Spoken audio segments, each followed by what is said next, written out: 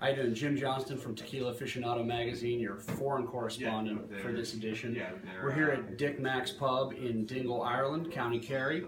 And usually when you come here, you're drinking Irish whiskey or a pint of that stuff. But a couple days ago we came into the pub here and found out that they were very happy for two reasons. Not only that Jose Cuervo took over the Bushmills brand and is making things happen with that brand, but also that they happen to serve quite a bit of Patron here and Jose Cuervo Tradicional, which is my favorite My House tequila. So today we are having a margarita in Ireland.